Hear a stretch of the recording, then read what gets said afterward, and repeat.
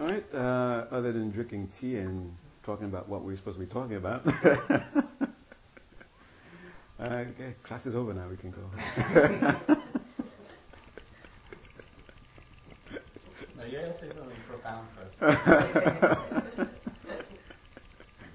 Well, you came here to talk about Lamu, and we just talked about it. You gotta give some sort of conundrum. Okay. So,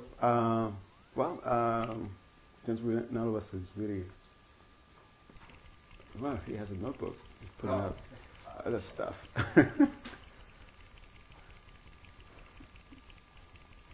Just, can I throw it on the, open it to you guys? So, Please. Do you have any sticky points that you would like to have to address, to have clarification on?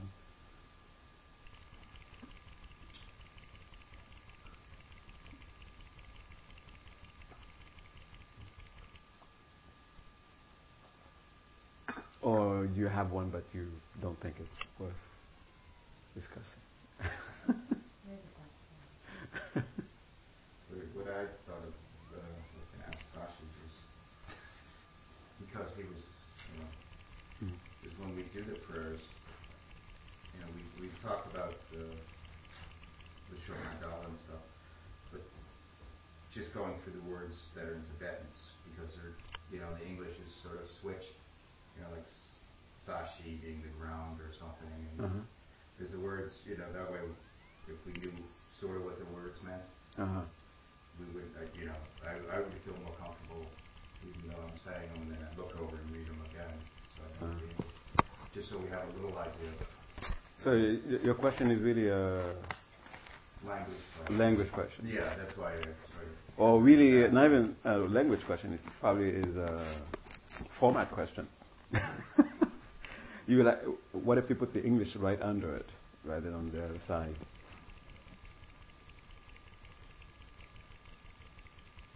Is that what you mean? Because or you really want to know what? We'll go over that the Tibetan in there. That's why I sort of was hesitant on the question. Could take a while and. You want to go over the Tibetan, what Sashi mean and what Perki mean, or you want to have the English? Yeah, that was sort of how I was.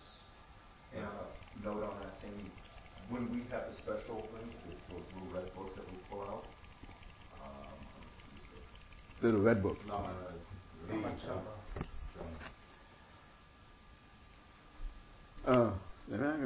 Sure.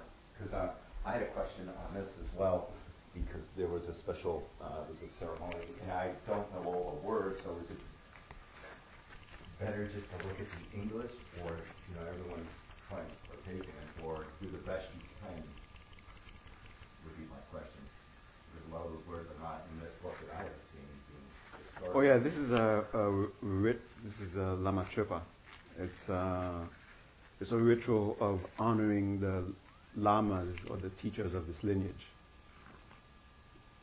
And it's usually done on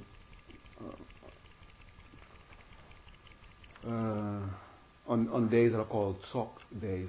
Some people do this ritual on those days. It's twice a month and follows the lunar calendar, so it doesn't always fall on exactly on the same days. Now you want to know that when you do come and you're given this book, should you just look at the English, so you can sort of have an understanding of what's going on, or should you sing along with even though you have no idea what you're saying with the Tibetan? Yes.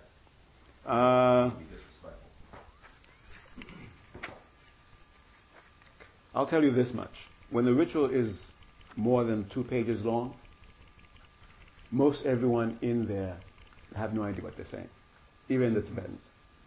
It becomes, even if you were reciting it in English, after a while your mind starts wandering anyway, and you may not even be focusing on the meaning, even if it was in English.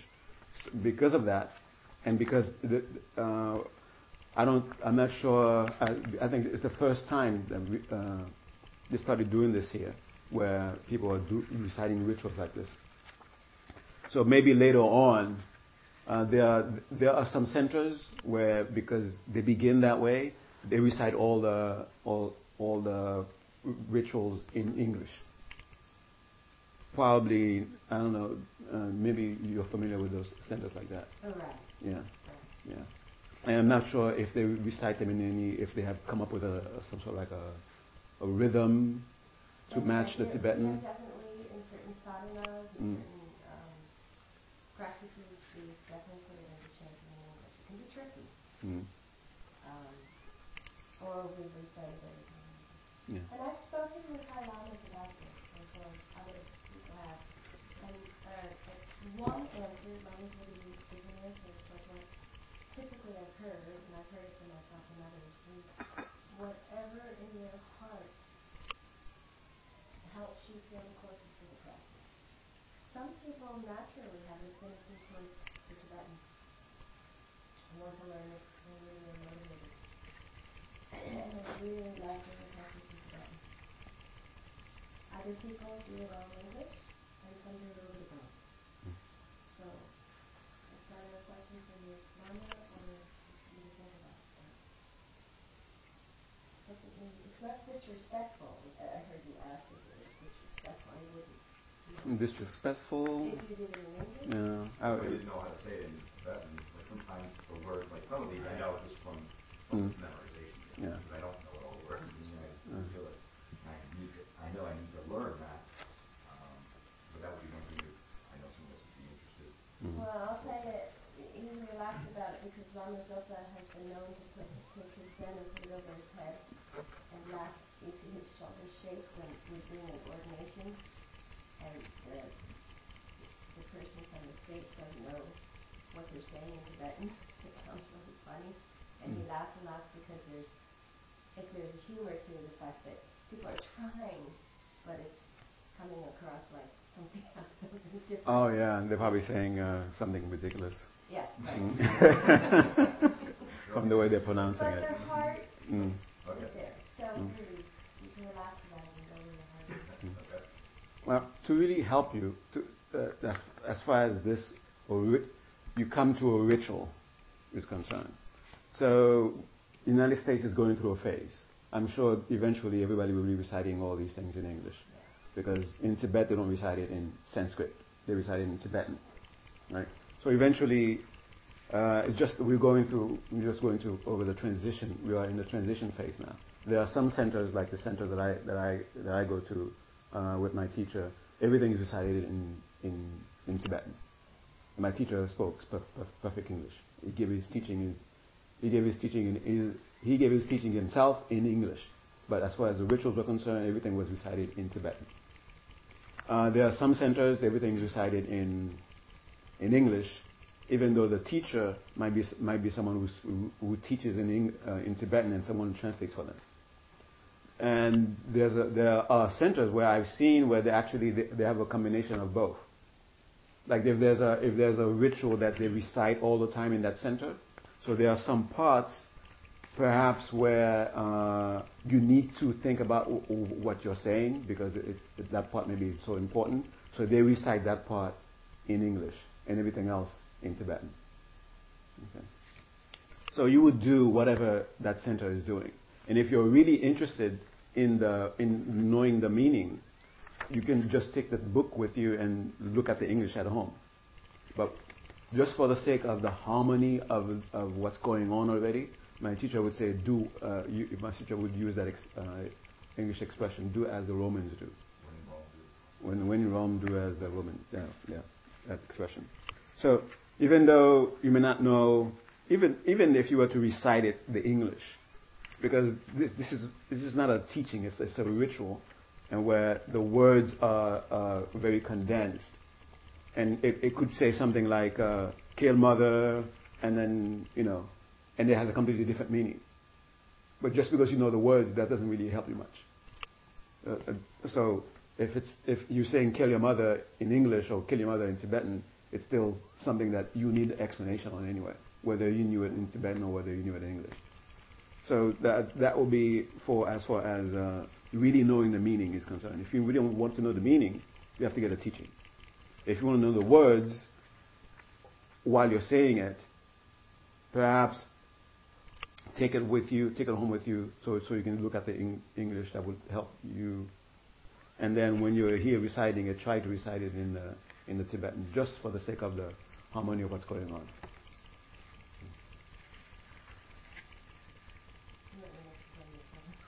Kill the mother? Oh. Why are you using the phrase? No, like mother could be taken as ignorance, and then attachment, and so kill the mother. So.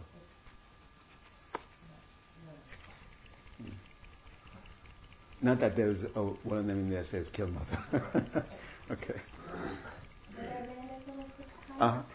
Typically speaking, Sanskrit, the mantras that are Sanskrit, typically say in Sanskrit, correct? Yeah. There are some, like we just translated something the other day where some of the mantras were translated in Sanskrit and some in Tibetan, but some people focus on the people off Sanskrit. Like that was the time of the Buddha. And Oh, the Sanskrit is supposed to have some, some special quality to it. That's why it stays in Sanskrit. Then why does Pali get thrown in there too? So? Where? You will only see Pali if the audience is someone who's like, if you're reading a commentary on some general topic in Buddhism, like, and you see the word nirvana come in, and the writer, to show off, I'm kidding, okay, would because the audience may be someone who's more familiar with the Pali, so they would put the Pali there also. So instead of saying nirvana only, they would put the Pali nibbana next to it, so just so that the audience might be whichever the audience is more familiar with, they would understand what they're talking about. Yeah. But you will not see Pali in a Mahayana context. Like you're not going to see Sanskrit and Pali in a Tibetan ritual, because Pali is language used mostly in Theravadan. Yeah. Would you see that on Wikipedia? Probably Wikipedia. Yeah. I'm actually probably thinking that's probably where I saw it. They do that a lot. Yeah. It's the Sanskrit and the Pali. Yeah. Wikipedia is really high class. Yeah. Yes. How does it, like helpful or useful to be reciting a language you don't understand? You're supposed to understand what you're reciting. You're supposed to have an understanding of what you're reciting. But just for the sake of a ritual, per se, and if that's the language that's being used at that moment, you just use that language. And if you already know the meaning of what you're reciting, then it doesn't really matter what language you're reciting. But you're supposed to know. And then I think for now, the reason that we are using Tibetan is because it's new to Americans. And the Tibetans who are giving us the transmission of the Dharma, most of them speak Tibetan. And since they are the one who understand the meaning, it's better for them to understand the language that they're reciting it with us, rather than for them to force themselves to recite it in English where they have no understanding of it. I think it's for now, because of the transition, there's even a lot of superstition going around it, because some centers, because they do recite it in Tibetan, they develop this superstition that that's how it's supposed to be recited. Even if you have no idea what you're saying, there's some power in the Tibetan, something like that. So they imagine 2,000 years from now, Americans will still be reciting it in Tibetan. Yeah, they have that. There is that kind of superstition that goes around that. But I think it's just because of the transition that we're in. And that's why right now you do have centers that recite it entirely in English already. And that will grow.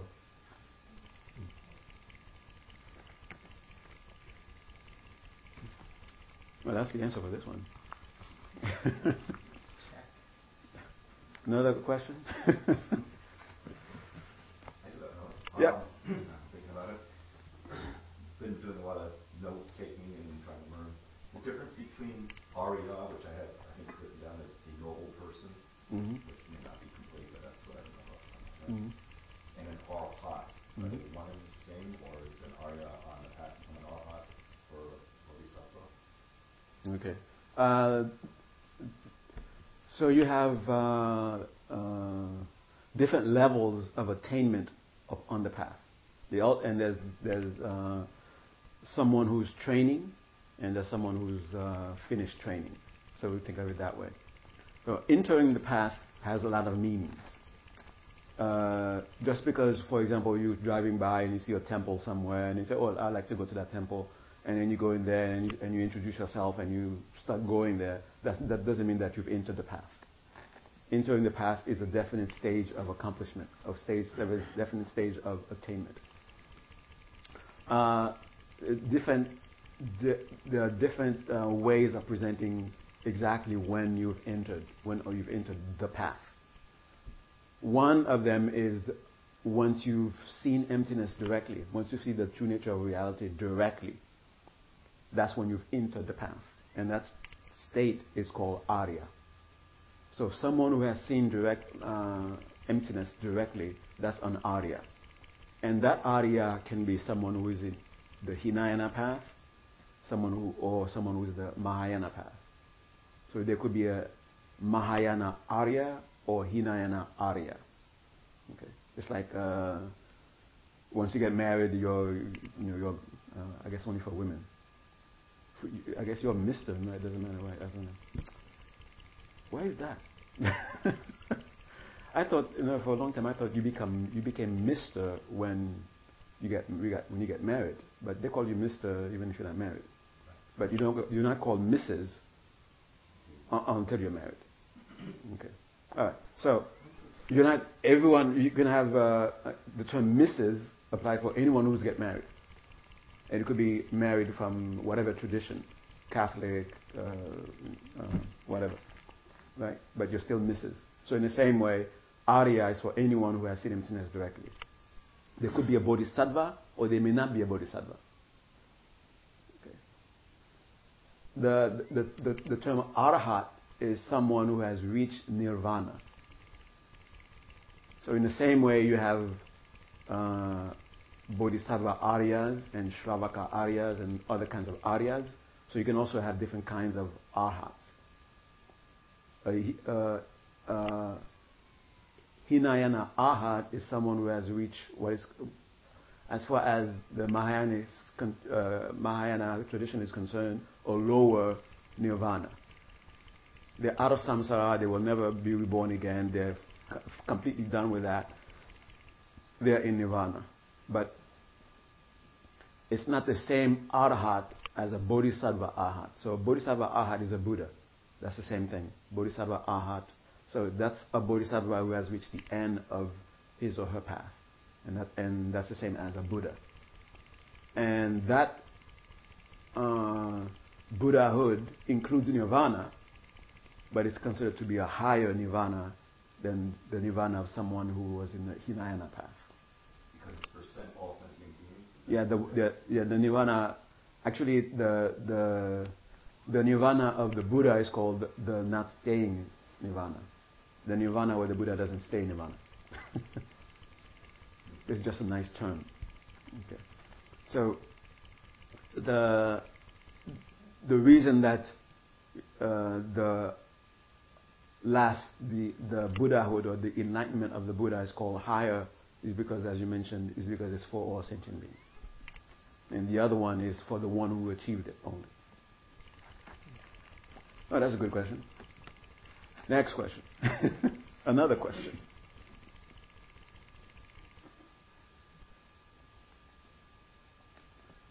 Well, if you don't have one, I'm going to throw one at you.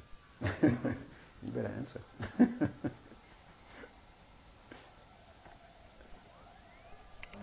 We have another question. This one I don't. Why sometimes do they have certain pictures covered? Is it like I see some draped over? Is it Yeah, that means you're not supposed to see it.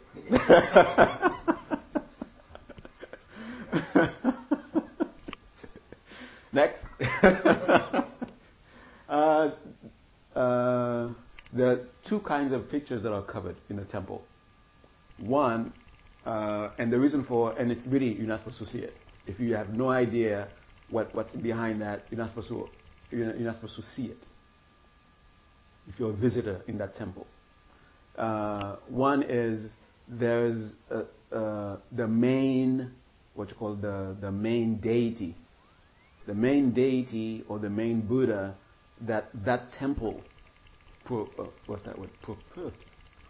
Propitiates is not supposed to be gazed upon by someone who's not a member of that specific temple. Member meaning a member of the like the resident staff, so to speak. Okay. Or someone who's very close to that. And there's also another kind of Buddha called the protector. And usually the protectors, the main protector of that particular temple or monastery, usually has its own little prayer room. And the image there, even though, since visitors can go and visit all the places of the monastery, so for visitors not to see that image, they're covered also. So they cover either the main Buddha, which is the main practice of either, like if you have, at home for example, if you have an image, if you have images in your house, if there is a specific secret practice that you do, and the form of the Buddha that you make that secret practice with, no other eye is supposed to look at that image of yours. Even though someone else may be very familiar with that image, they know all the different forms it takes, but your particular image that you have, that you practice with, only you and your teacher can look at that image. Something about power, transmission, and also the Dhamma protector in the temple. The image is usually covered. Is that just from Mahayana or this lineage, or does that go back? Only in Vajrayana traditions will you find the idea of covering an image. Is that also? Did you remember seeing images covered in? No. Yeah, only in Vajrayana do they have that. And in Theravadins, there's only the Buddha Shakyamuni. Maybe Maitreya, but they don't have any other Buddhas.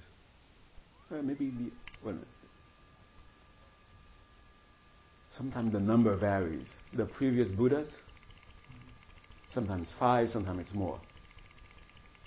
Okay. So they may have, that's very rare.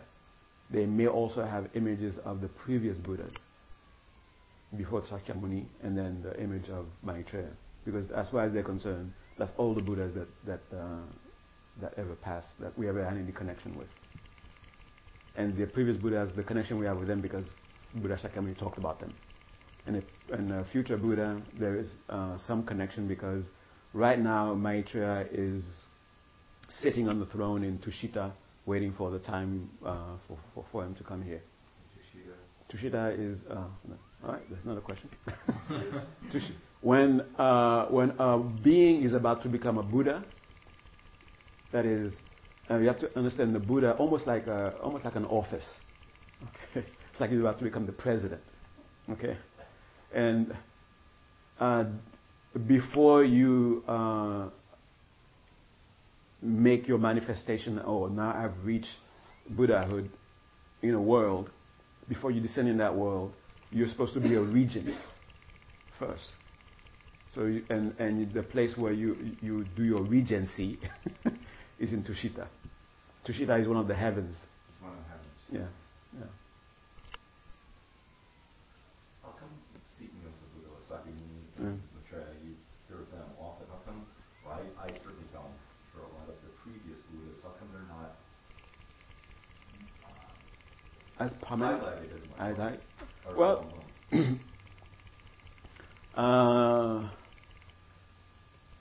like for example, you don't hear people talk much about what Bush is doing, unless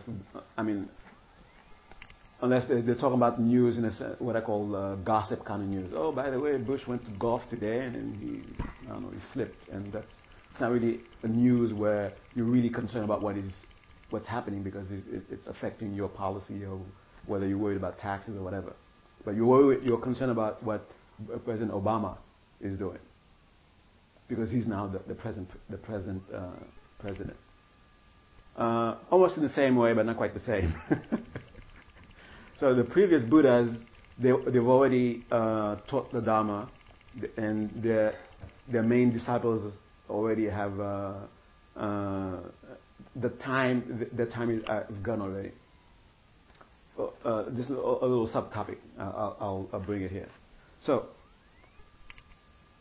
when a Buddha appears in a world, what they call a wheel-turning Buddha. Okay, so someone can reach enlightenment and can reach Buddhahood, and you don't hear anything about them. There are probably hundreds and thousands of people who have reached Buddhahood on this planet, and we have no idea. We don't hear about them because they're not wheel-turning Buddhas. You only hear about the Buddhas who are wheel-turning Buddhas, unless you are a close disciple of that Lama who reached Buddhahood whenever. So, when a Buddha appears in the world as a wheel-turning Buddha, he is for a period of time the only Buddha that is known, that is talked about. And the reason that it's called a wheel-turning Buddha is because the Dharma in that world was either completely gone or very, very, very, very, very hidden. I mean, extremely hidden. So the Buddha, the being who comes to reveal the Dharma, that's what they call the wheel turning, to turn the wheel of the Dharma again, that being is called that's the Buddha. And for the time that is there, it is said that is the only Buddha there. Or there can only be one wheel-turning Buddha per planet, per age. Right, It doesn't mean that he's only a Buddha. Okay. So, the only teacher who is the wheel-turning Buddha, there can only be one. And Shakyamuni Buddha is the present one. We are still in the age of the wheel-turning age of Buddha Shakyamuni. And there cannot be another one who's turning the wheel of the Dharma, that is, the wheel of Dharma stopped, and then he came and started again.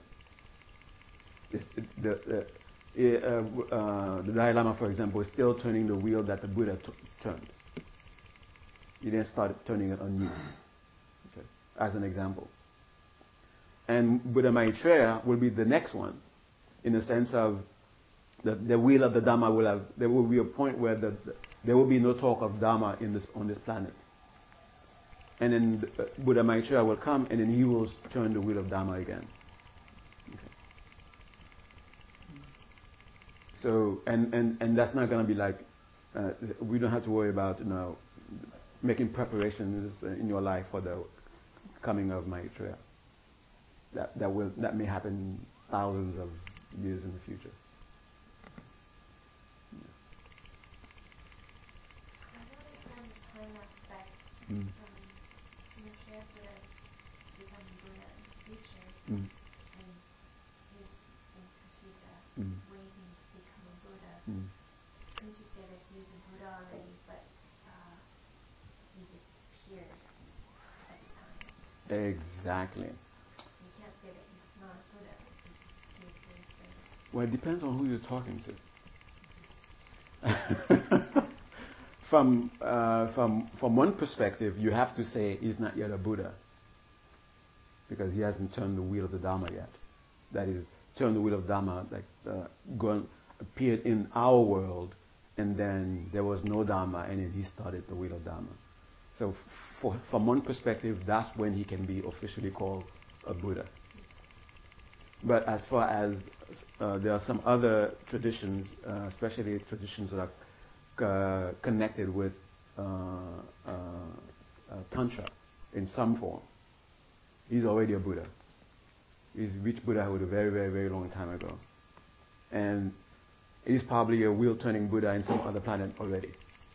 But as far as this planet is concerned, the time for him to be the wheel-turning Buddha is not yet. And it's not really like we are waiting for him to come or anything like that. It's just that we already have the Dhamma turning already. So we don't have to wait for him to turn the wheel of the Dhamma for us.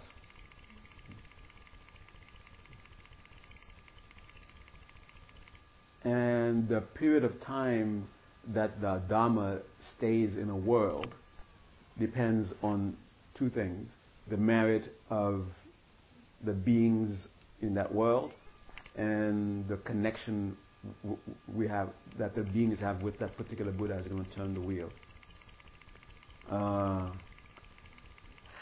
Usually, it is said a Buddha appears when the Buddha can remain for a very long time, when the lifespan when the general lifespan of the humans there is very long.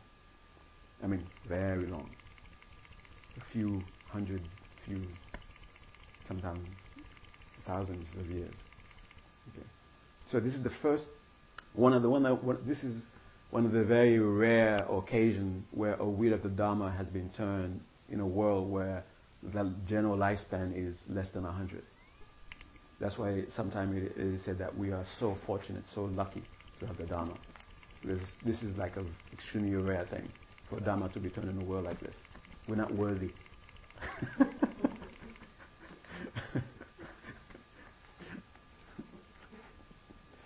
And the age of the Dhamma, that is from the time the Buddha started turning the wheel of Dhamma up to the time when there will be no more talk, you won't even hear about the word Dhamma anymore in this planet.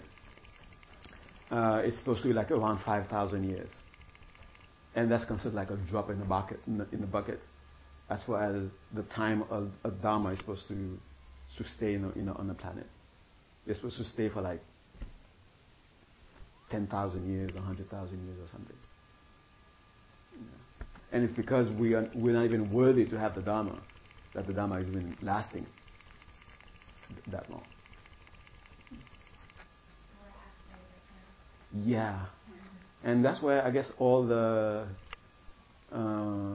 sensations, I don't know if you know anything about the sensations, about the halfway point. Now, the Dhamma was in the East for 2,500 years. It went through various changes, went through its golden age, and now the Dhamma is coming to the West, and it's going to go through the same phase of introduction, and then it will flourish, it will become golden. There will be a golden age of the Dhamma in the West. And then, after that, well, there's no more directions to go to, and that will be the end of the Dhamma. Yeah. No? Oh, well, probably won't go to the North Pole.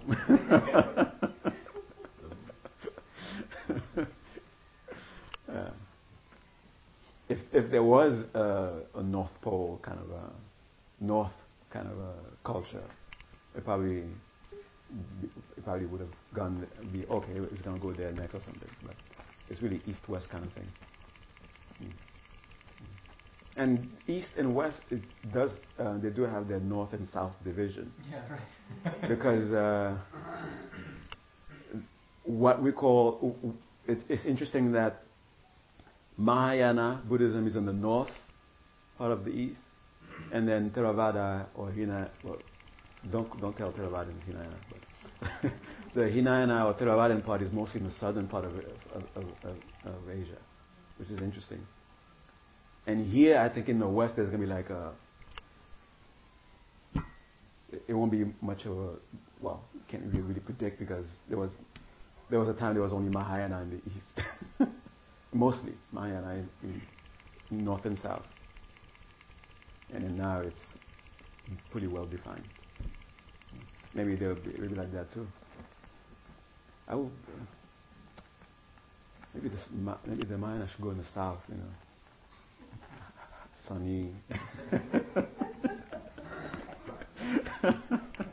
easy to be in a good mood. Yeah.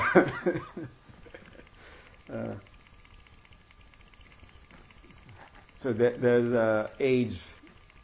There's a prediction for how long the Dhamma will remain, and then you probably have or will hear the term degenerate age. What they're referring to as degenerate age. There is a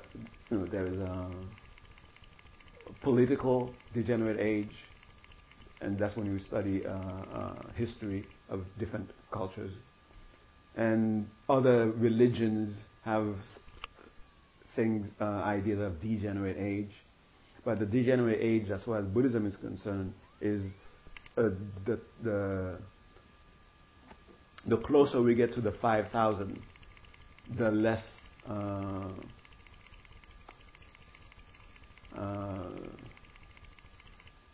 would you say that? As far as the disciples who are following the Dhamma is concerned, there will be less of a lesser caliber than those who studied the Dhamma earlier.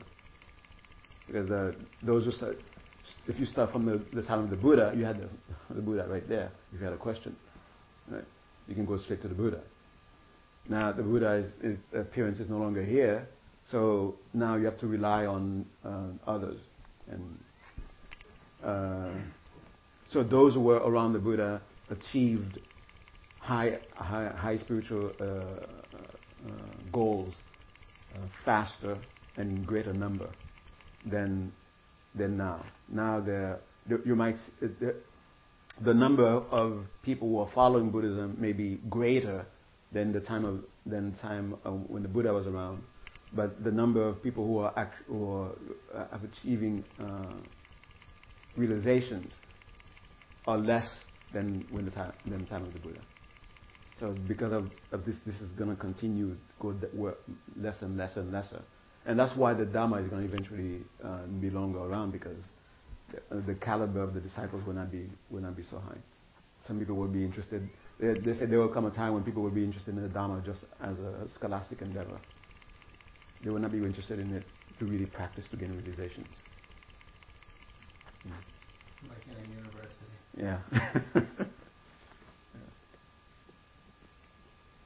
It will be just an anthropological topic. I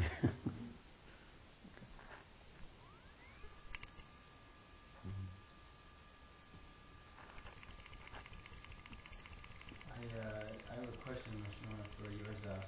Okay, you ask. So we spoke before about what virtue is, right? Mm-hmm. And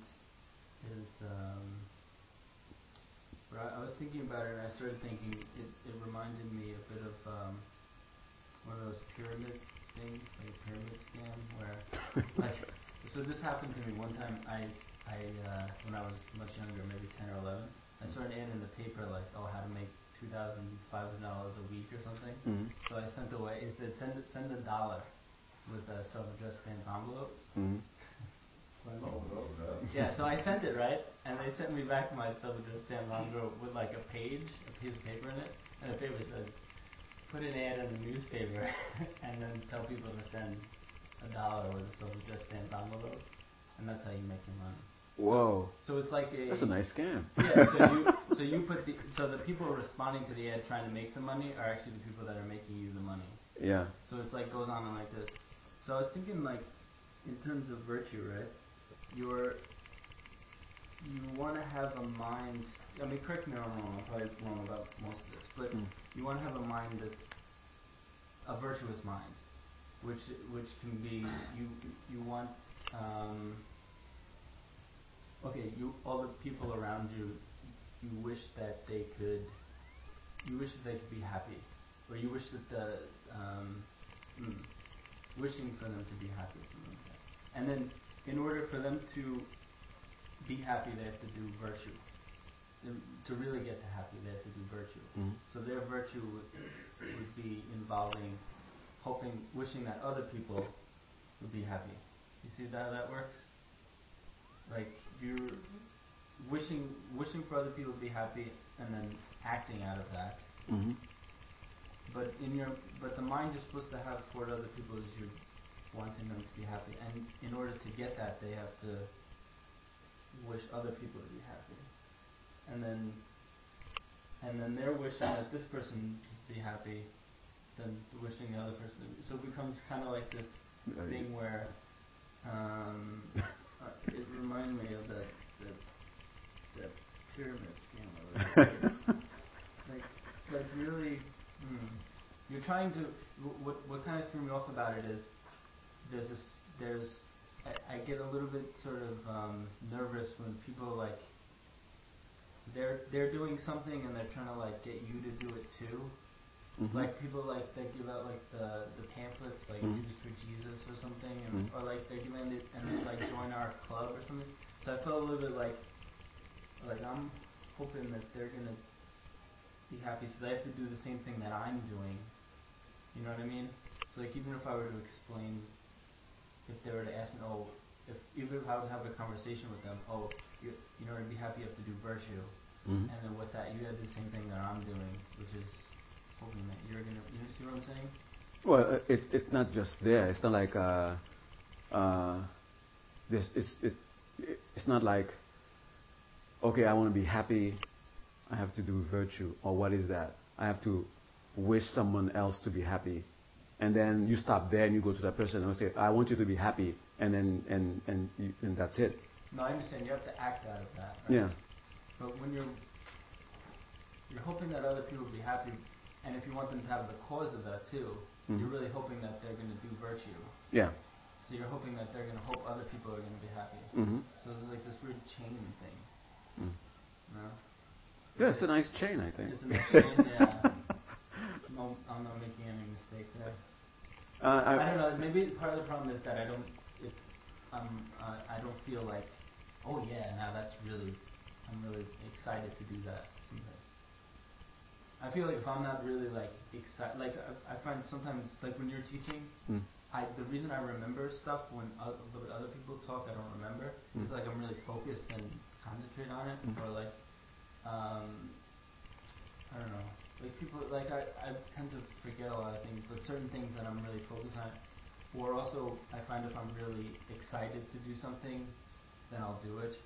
Other things become like a chore. So there's nothing about that. Oh, I hope and I hope that excitement isn't there.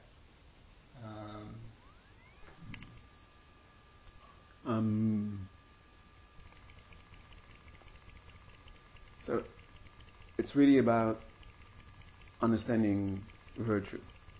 At least the definition of virtue. Is virtue really wishing others happy? Well, that's a virtuous mind, right? Yeah, that's a virtuous. Yeah, that would be a virtuous mind. That would be A. There's many other ones. Yeah. And then, but you have to, in order for it to get the whole virtue, you have to do it with. Yeah. You have to then act out of that. You have to relate or interact with someone, and when you're relating or interacting with that person, in your mind, you wish them to be happy.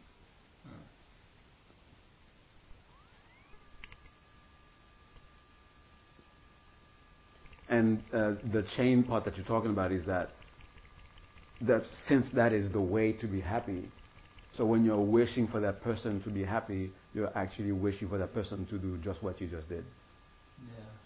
Yeah. And that's right, yeah. You want that person to be virtuous. Yeah. But your happiness, the result of I'm going to be happy when that person starts doing what I just did, there is no connection. Yeah, maybe there's not.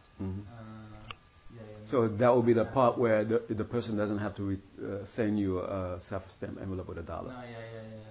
Right. It'd be nice if they did.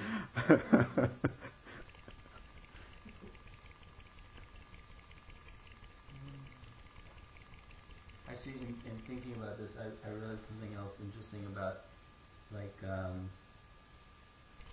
we tend to think. I find maybe I'm half the time I have. Well, I don't know. I think sometimes we have there's something about us that we think, oh, I'm this way and I want to be that way. Mm-hmm. But or the opposite, like I'm this way and I don't want to be this other way. What I noticed along with this is you really see your mind's like this big like continuum, and at some point it's easy to say I wish other people were happy. Sure, why not? And then other points along that continuum line is the opposite. Is how does it go? The opposite of I wish others to be happy. Yeah, like it's not easy at all. Like actually you think, no, I don't. Either I don't care or like something much worse. You wish them to suffer? Not that I wish to suffer, but I don't care, something like that. So, and then I was thinking, like, which one is the real me? You know, am I really the person that wants other people to be happy, or am I the one that, people have been bad to me, so I don't care, kind of thing? And you really look at it and you think, wow, it's interesting. I can't really say that I'm a good person or a bad person, or something like that. Just like sometimes I'm good, like wishing I was good. Sometimes it's definitely not. Yeah, and it's.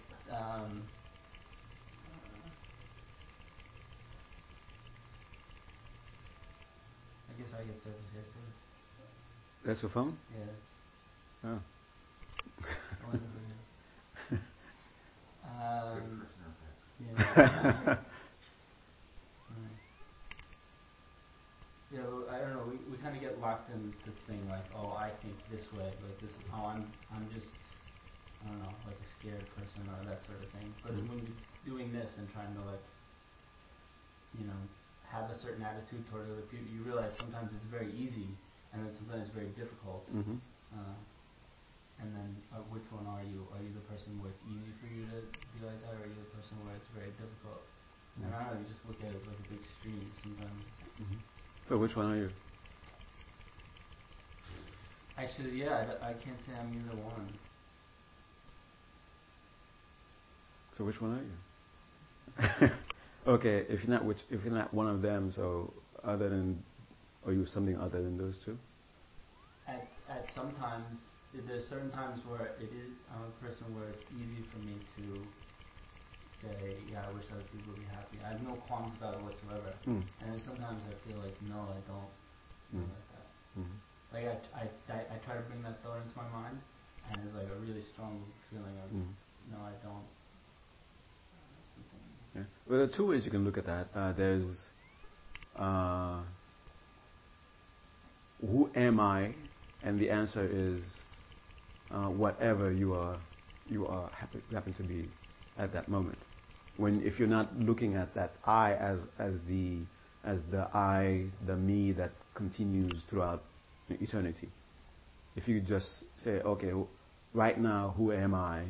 So whatever you are at that moment, that's who you are at that moment.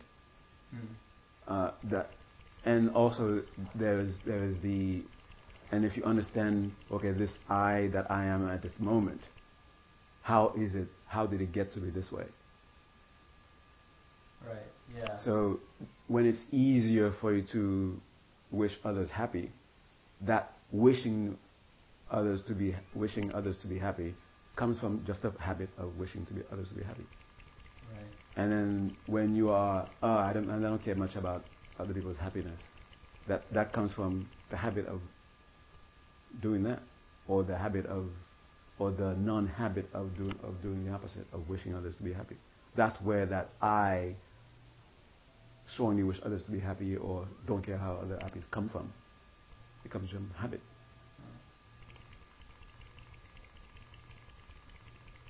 As far as the I that continues to eternity is concerned, that's an illusion. You're never going to find that one. Like, which I am I really? Am I the I that sometimes wishes others to be happy? Or am I the I that doesn't wish others to be happy? Or this I something else? That I, you will never find, because it doesn't exist. That's sort of living in the exact moment sort of situation. What? Like I, 2 hours ago, thought there was going to be a land rent discussion. Yeah.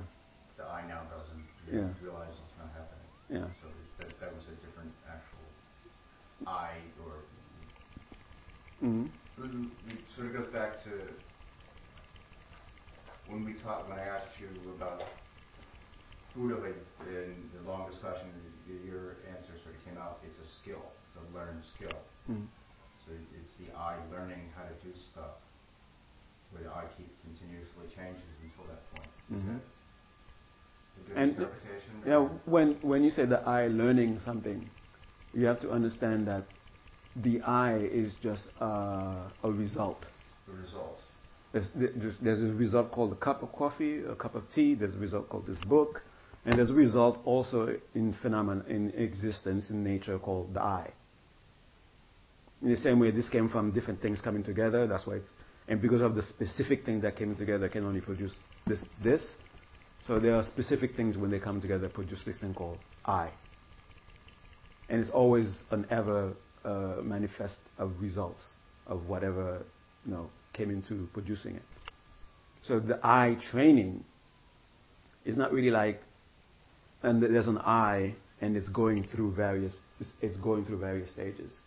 It's just bringing different things together, and then you get this different manifestations of that you call, this is the I now, this is the I now, this is the I now. So continuous change until enlightenment. Yeah, you could say that. And even at the point of enlightenment, you can still continue to change.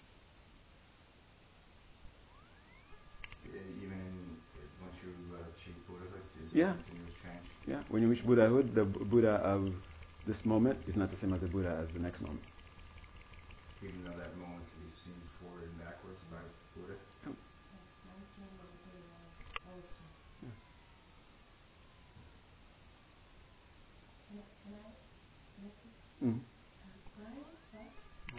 Brian, I was thinking Brian. I was just thinking when you were talking about something like Zen yourself and one of the issues you're saying about too. Sometimes we can really practice a certain sense of selfishness. Like just asking yourself in the moment, you're talking about like having this thought of not wanting to cherish others, or the good Buddhist, the bad Buddhist. But sometimes we forget about ourselves. And what I mean is, in that moment when I'm feeling like, I don't know, grumpy about Frank, not really, but, something coming up, that we can just check our minds to see if it's making us happy. Yeah, I do that too. Yeah. Like, do you like the feeling that you have right now? Yeah, like right now, right. You're feeling right now, so if something Is this comes something up, I want again? what's that? Is this something I want again? Right. Right. I'm using Frank as an example. He's not bugging me, but if he were, now if I was starting to have that thought about Frank, I could check with my mind to see if it's making me peaceful or disturbed. I mean, when I look at it, we all want to be happy. We do all this practice to want other people to be happy, but if we're not happy ourselves, we can't extend it, it's hard to extend it out to others. And so, I'm just thinking about that when you're saying it. There's a lot of young people I work with will get into the struggle of wanting to be the good Buddhist and all this bad Buddhist stuff. Or little kids, I work with little kids. My grandkids sometimes. But start being mean with somebody else and say, is it making you happy right now? And even my 7-year-old granddaughter will say, I'm not happy right now. I'm not happy right now being mad at my little brother. So you can just start right there with yourself. Is it making me happy right now? And it's not. If you check up on the mind's not happy when it's ticked off at somebody or mad at somebody So it can be that simple sometimes, standing in that place of, what am I in a state of peace right now or am I upset? And can that change as it follows? Do you have any control over it? And that moment to implement thought. It's just a question to look at. Is it solid and real from its own side, or do you have any kind of ability of doing the work? Because I just think the reason it's so into this wanting to be the good Buddhist or bad, that kind of internal, and sometimes you just go right to the moment of, almost slightly feeling, does it make me happy? Mama used to say, you can't sit there and try to love other people if you're not able to have it right within your own mind stream in that moment.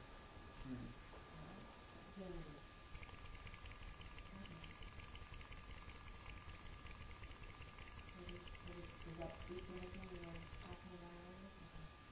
When you don't want to, like it sometimes it's easier, of course when, Both those things are there. Both a negative feeling and also not wanting to not caring. What I've read is always saying it's a habituated mind. Right. Rather than not caring. All it is a habituated mind. And the answer is that it's a habituated mind. But little kids, I see this a lot with little kids, they get it really quick that they have power to change their mind in a moment. Because they do want to be happy. Right? We all want to be happy. I want to be happy. It's our nature to want to be happy.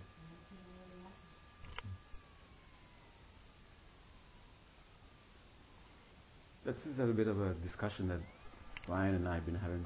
Well, he's been bringing it up lately. I think we're trying to get into what is virtue. So it's centering on that, I think, his question. The nature of virtue. Well, more, I think we've been trying to get a definition of virtue. Yeah, and then do you want to repeat what your definition is? Let's see if you will remember, so virtue is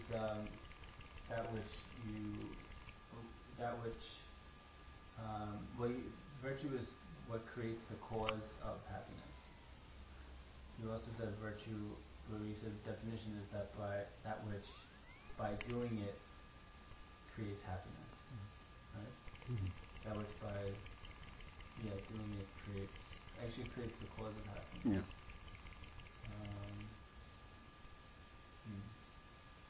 I would agree. That's what I said.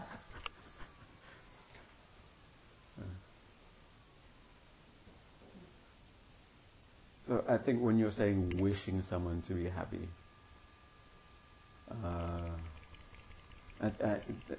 what you are referring to is the good and the bad Buddhists.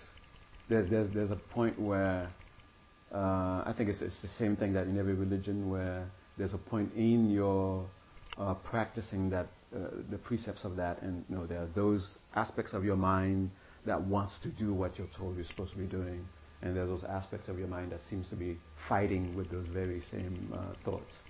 And then you might go and Buddhism, because we focus a lot on the nature of the I, so that you in that there's somewhat of a teaching that can help you deal with that.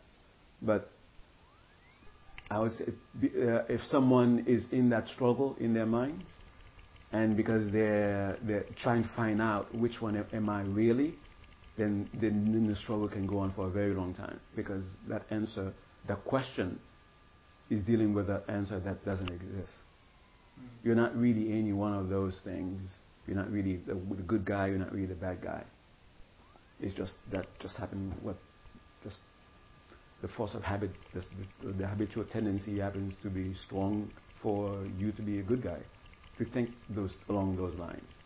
And then when that power of that dies, and then the next thing, just the habit of doing that there, because the habit is there. So if there is no habit for you to think a certain way, you're not going to find yourself thinking a certain way. And if you're just starting to build up the habit, it's not going to be in your mind all the time, because you're just starting. It has no power. And just because it has no power at that moment doesn't mean that that's its nature is going to be powerless forever. You just have to keep working on it. And it begins with that small intention or the smallest little thing of, is this making me happy, for example? If it's the habit that you want to get rid of. And at the moment you begin by saying, is this making me happy? And this is to give you like a stock look at it so that you can start to gain the power to stop it the next time you see it come up. Otherwise, if you don't really see what benefit or lack of benefit that this present state of mind is giving you, you're not going to be able to be empowered to either strengthen it or to remove its power over you. But if you begin with the question, which one am I really? And you really believe that you're going to find an answer. Or am I the devil's child? Or am I and you really want to know the answer so you can get on with your life, so you can be the devil's child and then not worry about anything. The devil's protecting you. Or if you're really an angel and then you say, okay, I'm really an angel, let me stop messing around with being evil. You're not going to find it. Because at the moment when you're being angelic, it's just something that is just all the causes and conditions came together for you to be angelic at that moment. Or for the appearance of an I that is angelic to manifest.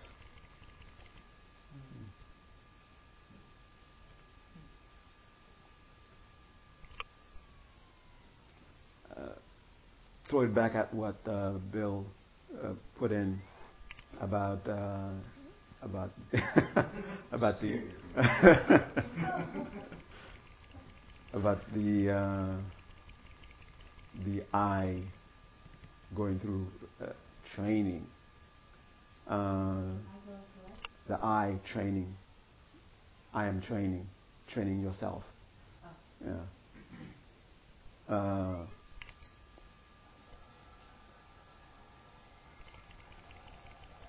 And that word training is very important for us to remember.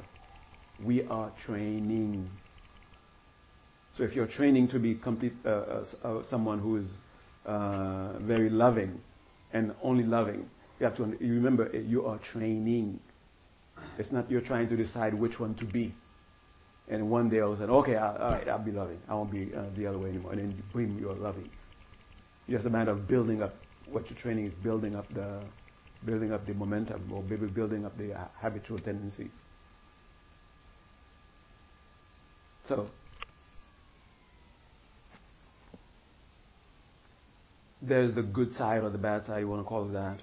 So the training is to habituate yourself more with those things that you find more beneficial to the state of your mind, and it could be someone who, let's say for example, there's this virtuous thought or virtuous attitude that you're supposed to have, and it's not something that you even thought about. It's just the first time you ever heard of it. You cannot remember once in your life where there was even this experience of this thing in your mind. And you're going to be very disappointed. You're going to be very frustrated training in that virtue. And the frustration comes from because your mind is just not habituated to it yet. And the way to finally get to that is to habituate yourself. Begin with one moment. And that's one moment of habituation power you have in your mind. And the next time you do 2 moments. And the next time you go back to 1 moment. The next time you might do 2 moments more. And eventually you'll be able to do it all day. Eventually you'll be able to do it and you completely transform into that.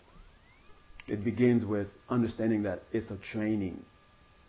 It's not deciding to be this or that at that, and then that's what will decide what you are.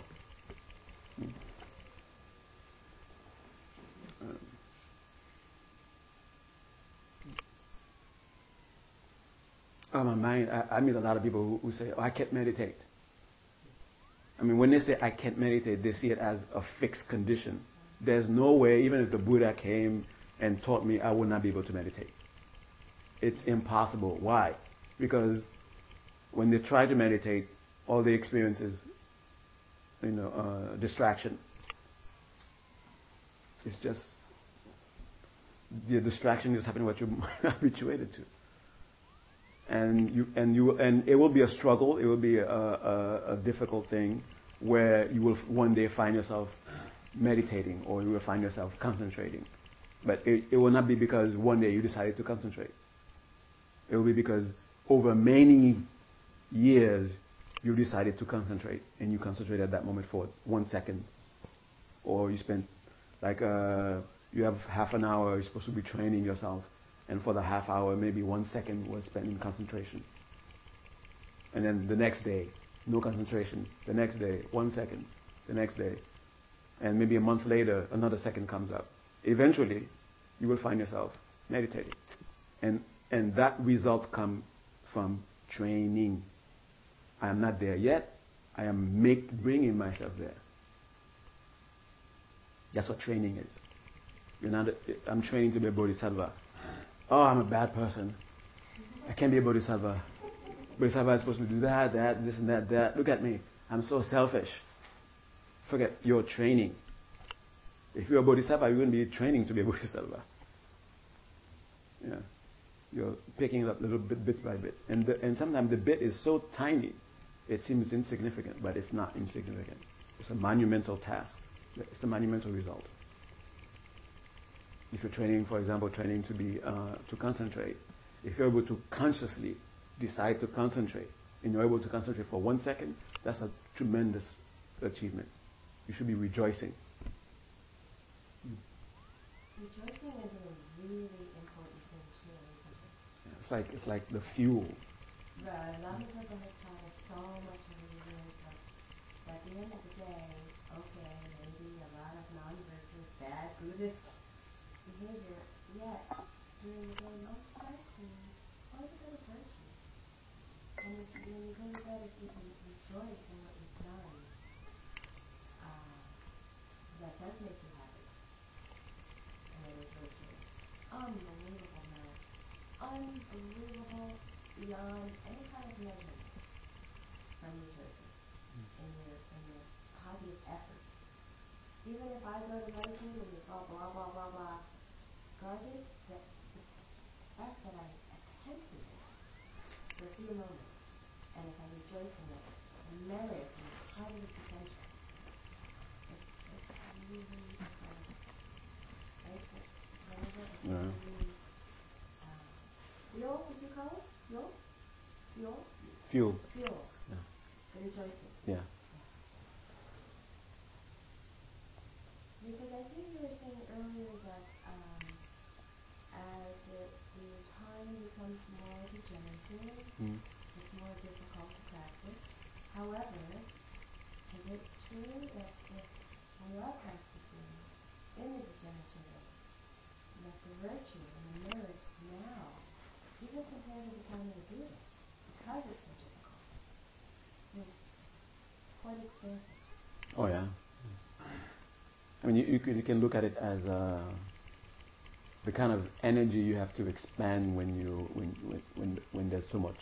Like, it's easier to lift this book, but if it was like, all this table or everything here, it would be much more difficult. So the energy that I have to put into lifting the table is much more than the energy that I have to put to lift this book.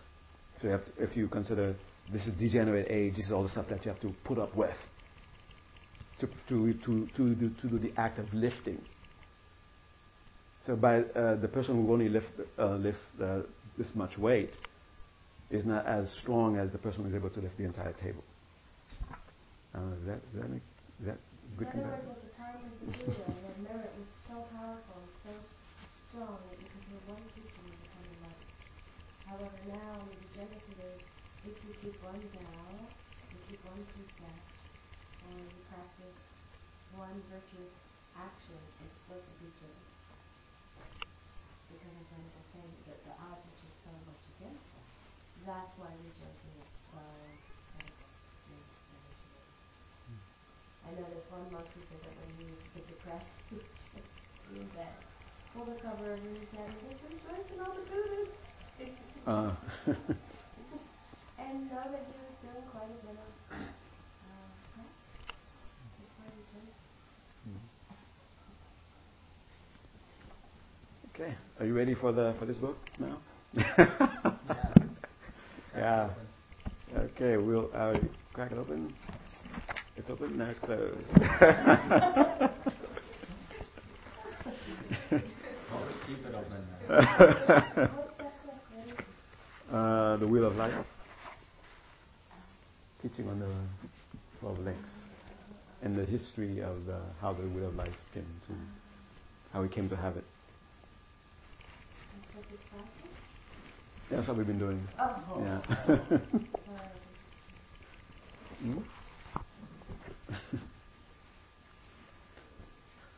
Okay. I was no one asked any question about this. Are we going to do that next time?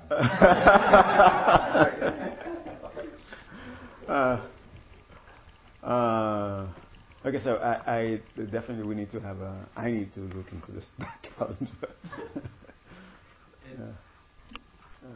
So Janine is the one to talk to, right? Right. Okay. I have her email if you need it. Okay, yeah. I have to talk to her so we can. Yeah.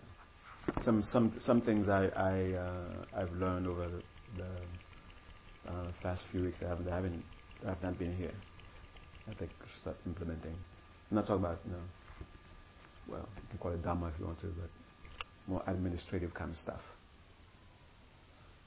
I think will be very helpful for me to be able to continue with this, so that you don't have to have things like today, where you come expecting to have a discussion on Lamrim, and it's not that. And you came all the way from Canada. She came all the way from Canada.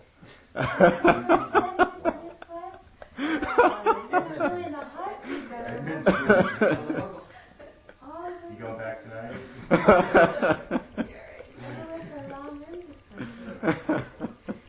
I done that before.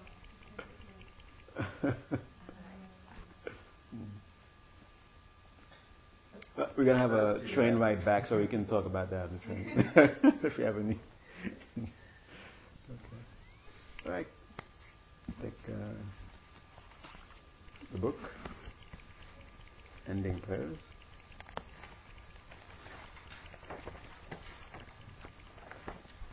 Well, so that you can say you did talk about it other than seeing the book. There are these 12 things called the 12 links of dependent origination. And you can tell someone that it was said.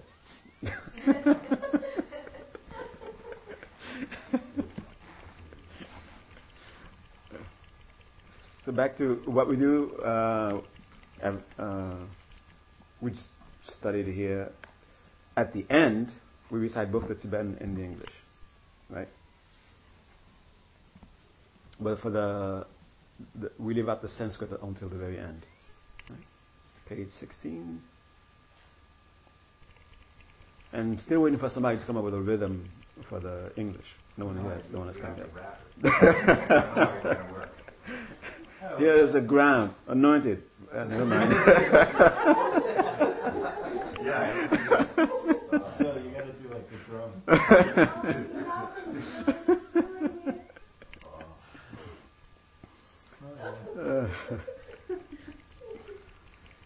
Sai si bege junshen me don tram rirav ling shi nyende gyambanti sangye shentu mikte buwai zhoge namda shingla zheba shou. Now go to the English. Is a ground anointed with incense and flowers strewn, with its Mount Meru adorned by the 4 continents, the sun and moon. Visualized as the Buddha feel, I offer it to the merit feel. May all beings partake of a supremely pure Buddha feel. Etam Guru Ratnamandala Kanyayatayami seemed like you were saying the English with a rhythm. I do it. Is it your own? Yeah. Oh, you might use that. I like the rap. Make it your own. And page 28. No, sorry, page 26.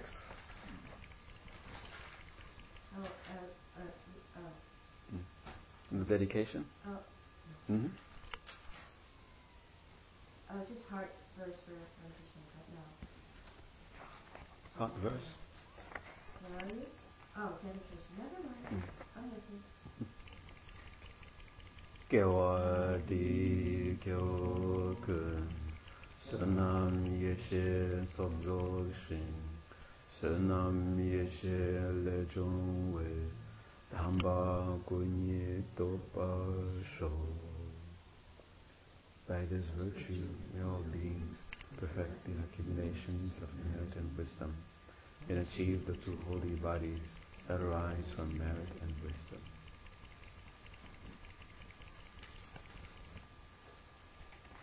And that's it.